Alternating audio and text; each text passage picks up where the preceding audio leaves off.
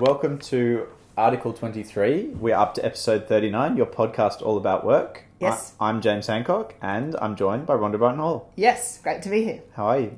I am tired, but I am happy. I am It's been tired too. A very, very, very big year. Yeah. For lots of reasons. And we want to talk about that today. As we said Yes. last week, we want to talk about the year that was Yep.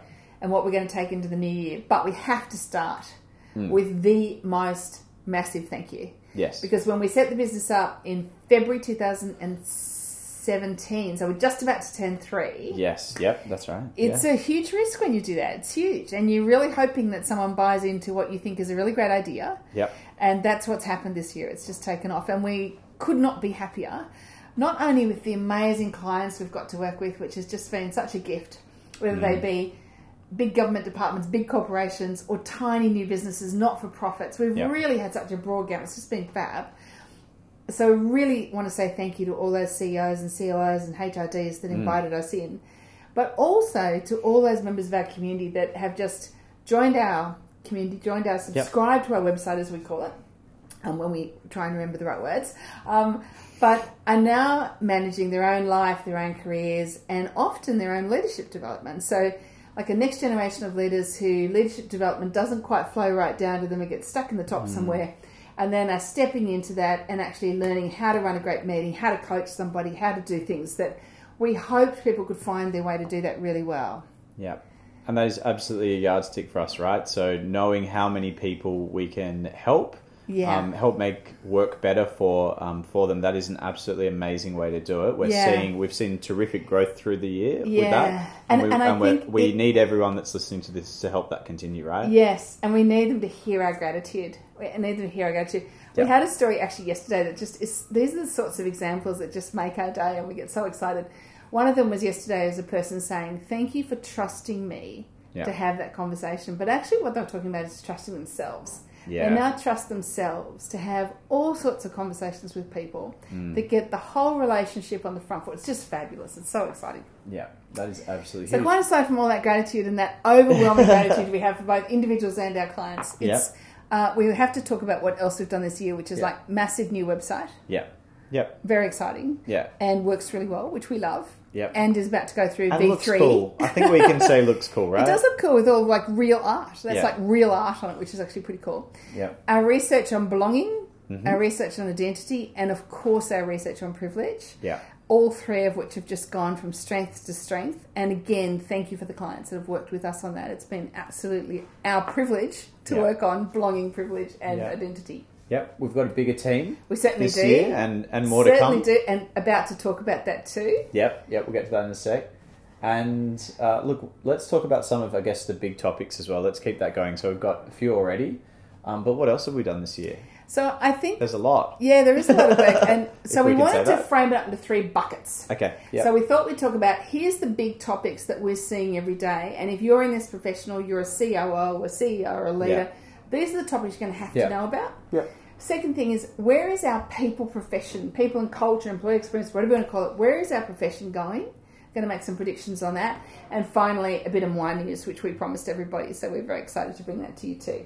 Perfect. So let's start with the really big topics that we think are just they're going gangbusters. And if you don't know these topics, then get involved because you're going to need to. Yeah. And you need to be a hell of a lot closer to them if they're not on your repertoire of things you know how to do brilliantly well.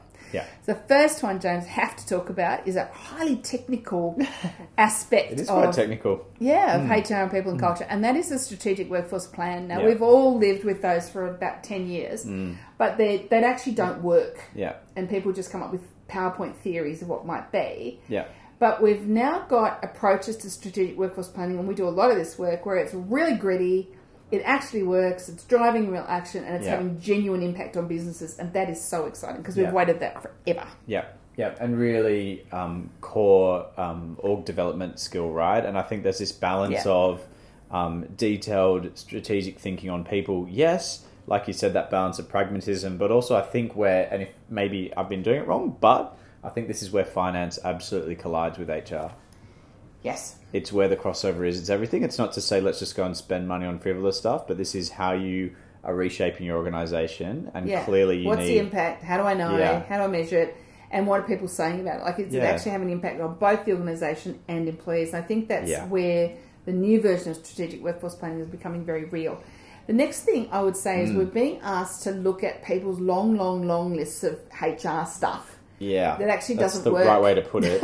Yeah. And if you're sitting in a role that's got a long list of HR stuff and you're not sure if any of it's working, then, time to get off your ass and get that measured. Because if people don't know what's having an impact, both on the employee experience, its employee well-being, and on the organisation, then sooner or later someone's going to come along and clip your wings. And I would say get out there and ask someone on, I'll call it the front line, ask them about your long list and see what they know about it. I bet it's 2 of the 200. Yeah, and those 2 matter and the rest might not. Yeah. The next thing that we've been doing a lot of is rethinking totally, and this is something we started a couple of years ago, about 3 or 4 years ago, but rethinking bullying, harassment, discrimination, and rethinking how culture works around those topics to be absolutely zero tolerance.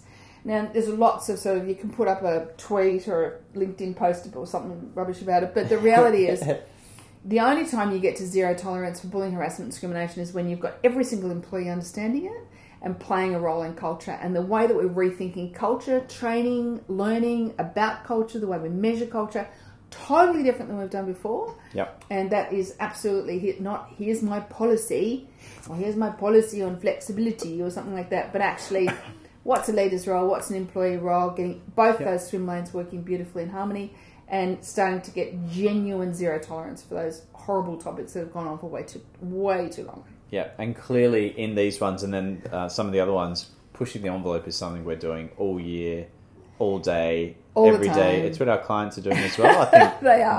That would absolutely be our best partner, right? And someone that's willing to do that. That's why we started being so grateful for these clients. Because that's right. You cannot do really, really great work pushing the envelope on these really difficult culture and leadership topics unless you are hand in glove with someone who's up for that challenge, whether it be a great CEO, HRD, or both. Yep. And I think that that's really important. And that the sister or the brother to that is a new way of looking at leadership, how we define leadership, what we expect from leaders, because the world changed. Yeah. So posturing around in, I have leadership presence, nobody cares. What's your impact? Yeah. How are you creating an environment around you for other people to thrive? What does that look like? What's the 3 things you need to do today? So getting it down to simple, practical habits that people can do and bring it to life in really short, sharp areas, that's a whole different way.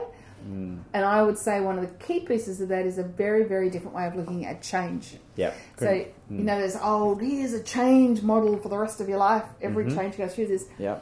Change is just a state of being. And you're open to it, and it's constantly, all living things change, grow, transition. And that's what change should be inside an organisation too. Constant, everyone's up for it. Don't be afraid. Yep. We're all in it together. Makes sense, way different to what you learn at uni. Way too.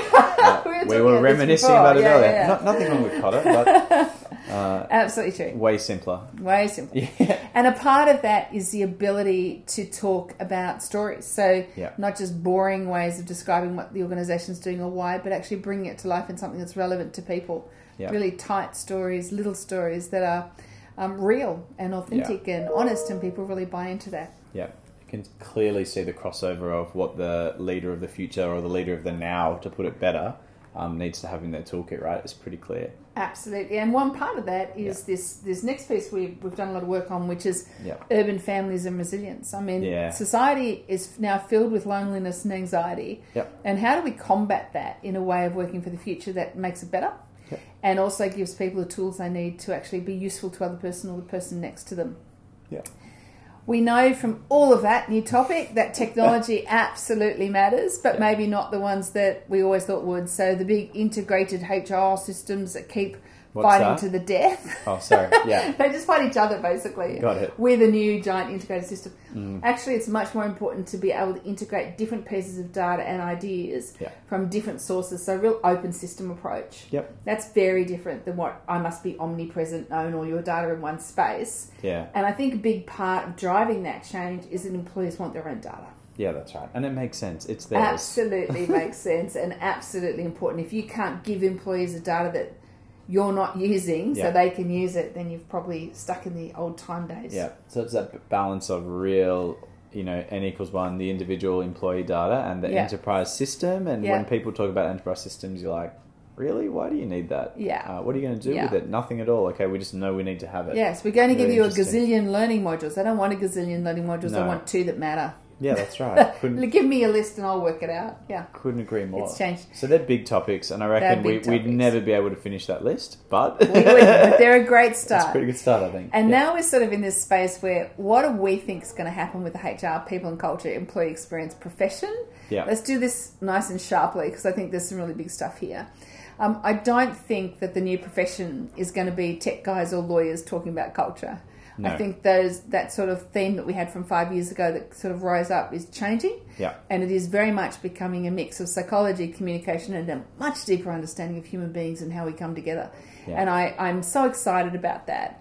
And those of you who are studying in this field, you are in such great space for the future because I think organisations, and we speak to them all the time, boards, senior leaders, CEOs, COOs, HRDs, are now seeing that there is a profession of people who genuinely understand human beings and how we work together. Yeah. And that is a very, very valuable tool to have in your kit bag. Yeah. And I think that all of these things absolutely confirm our approach to core people processes. We know that they work, we know that people love them and that they're being used. And this year, more than any before, we thought it was a great idea. We always have. Yeah. But absolutely people have validated that is foundational to what we need to do going forward. Yeah, and we've used a lot in there, as you well know, as one of the co-authors, is those core people processes they've gone from human-centered design into very, very tight design thinking. Yep. Deep psychology and understanding interactions between human beings. Yeah, absolutely. And actually getting them to the essence of what matters in every conversation. Yeah. And that is a skill. Yeah. And it's learnable, teachable. Yeah. It can be used on a tool. And that's just... But you've got to forget, if I can just throw this in, you've got to forget what you've always known and done. Yes. And it comes up every day. Yes. Even with great people, we're guilty of it. You've got to really kind of crunch through that. Yes. But what about this? Hey, we've got this. And sometimes you go, no, you just need to put that aside. Yes. Just kind of roll with it, trust it. That simple is, less is more. And 3 years ago, I think we were almost ahead of our time. Yep. And now it's like we're at exactly the right time. Now we have a CEO or a chair or a board something that's right. saying, I get it. It is those tiny little interactions all the time that are making work human, that are making a difference to our culture, a difference to the well-being of our people, and they actually matter and they should be invested in. And that's super exciting. And I absolutely concur with you, James. The way we did those processes so simply, and we're constantly going back and readdressing even simpler, is a great way to go. Yeah. The last thing we would say about the HR profession, and just a plea, is every time we hear tough feedback from boards and CEOs and exec teams, or even HRDs, the biggest criticism is that you've still got HR people who aren't doing anything. They've got a theory or an idea or a PowerPoint pack or something they're going to do sometime in the future. A plan about a plan. Plan about a plan about a plan. Yeah. And all of HR sitting together talking to HR about HR.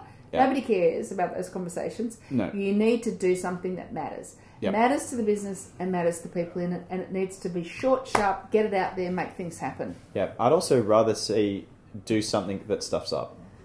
I think most people would, although they'd prefer you to do it well. But sorry. But I know what you mean. Do nothing, do something that stuffs up. Yes. Absolutely nail it. That's the order. Try something. Get some lessons from it and do it better next week. That's still a good idea. I'm not condoning just doing stuff. Yeah, got it. And the final thing we wanted to talk about, so there's the big topics. There's where we think the HR profession's going, which is in the deep people space. Yeah.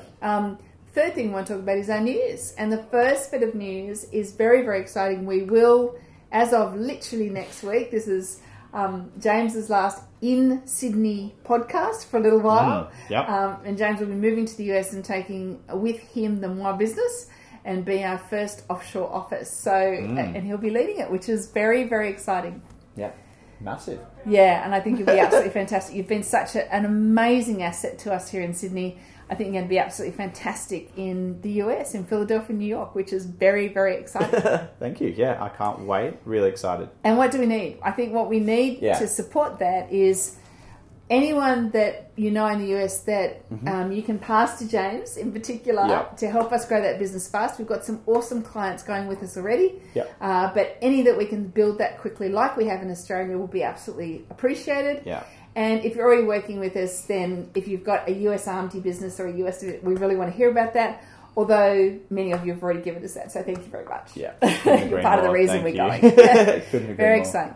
The other big news, we have more people joining our Sydney team in January and February. We have a second Australian office opening, but more news on that in January. This month is all about that USA office as we set it up and James heads into the snow. And from all of us here, good luck. Go really well. Thank you. More detail on all of this information and changes in our newsletter this week, so you can read it as well. And if you've got any questions, we'd love to hear about it. Otherwise, big mwah from us. Hope you have also had a fantastic year and look forward to talking soon. Sounds great. Bye from us. Bye. Bye.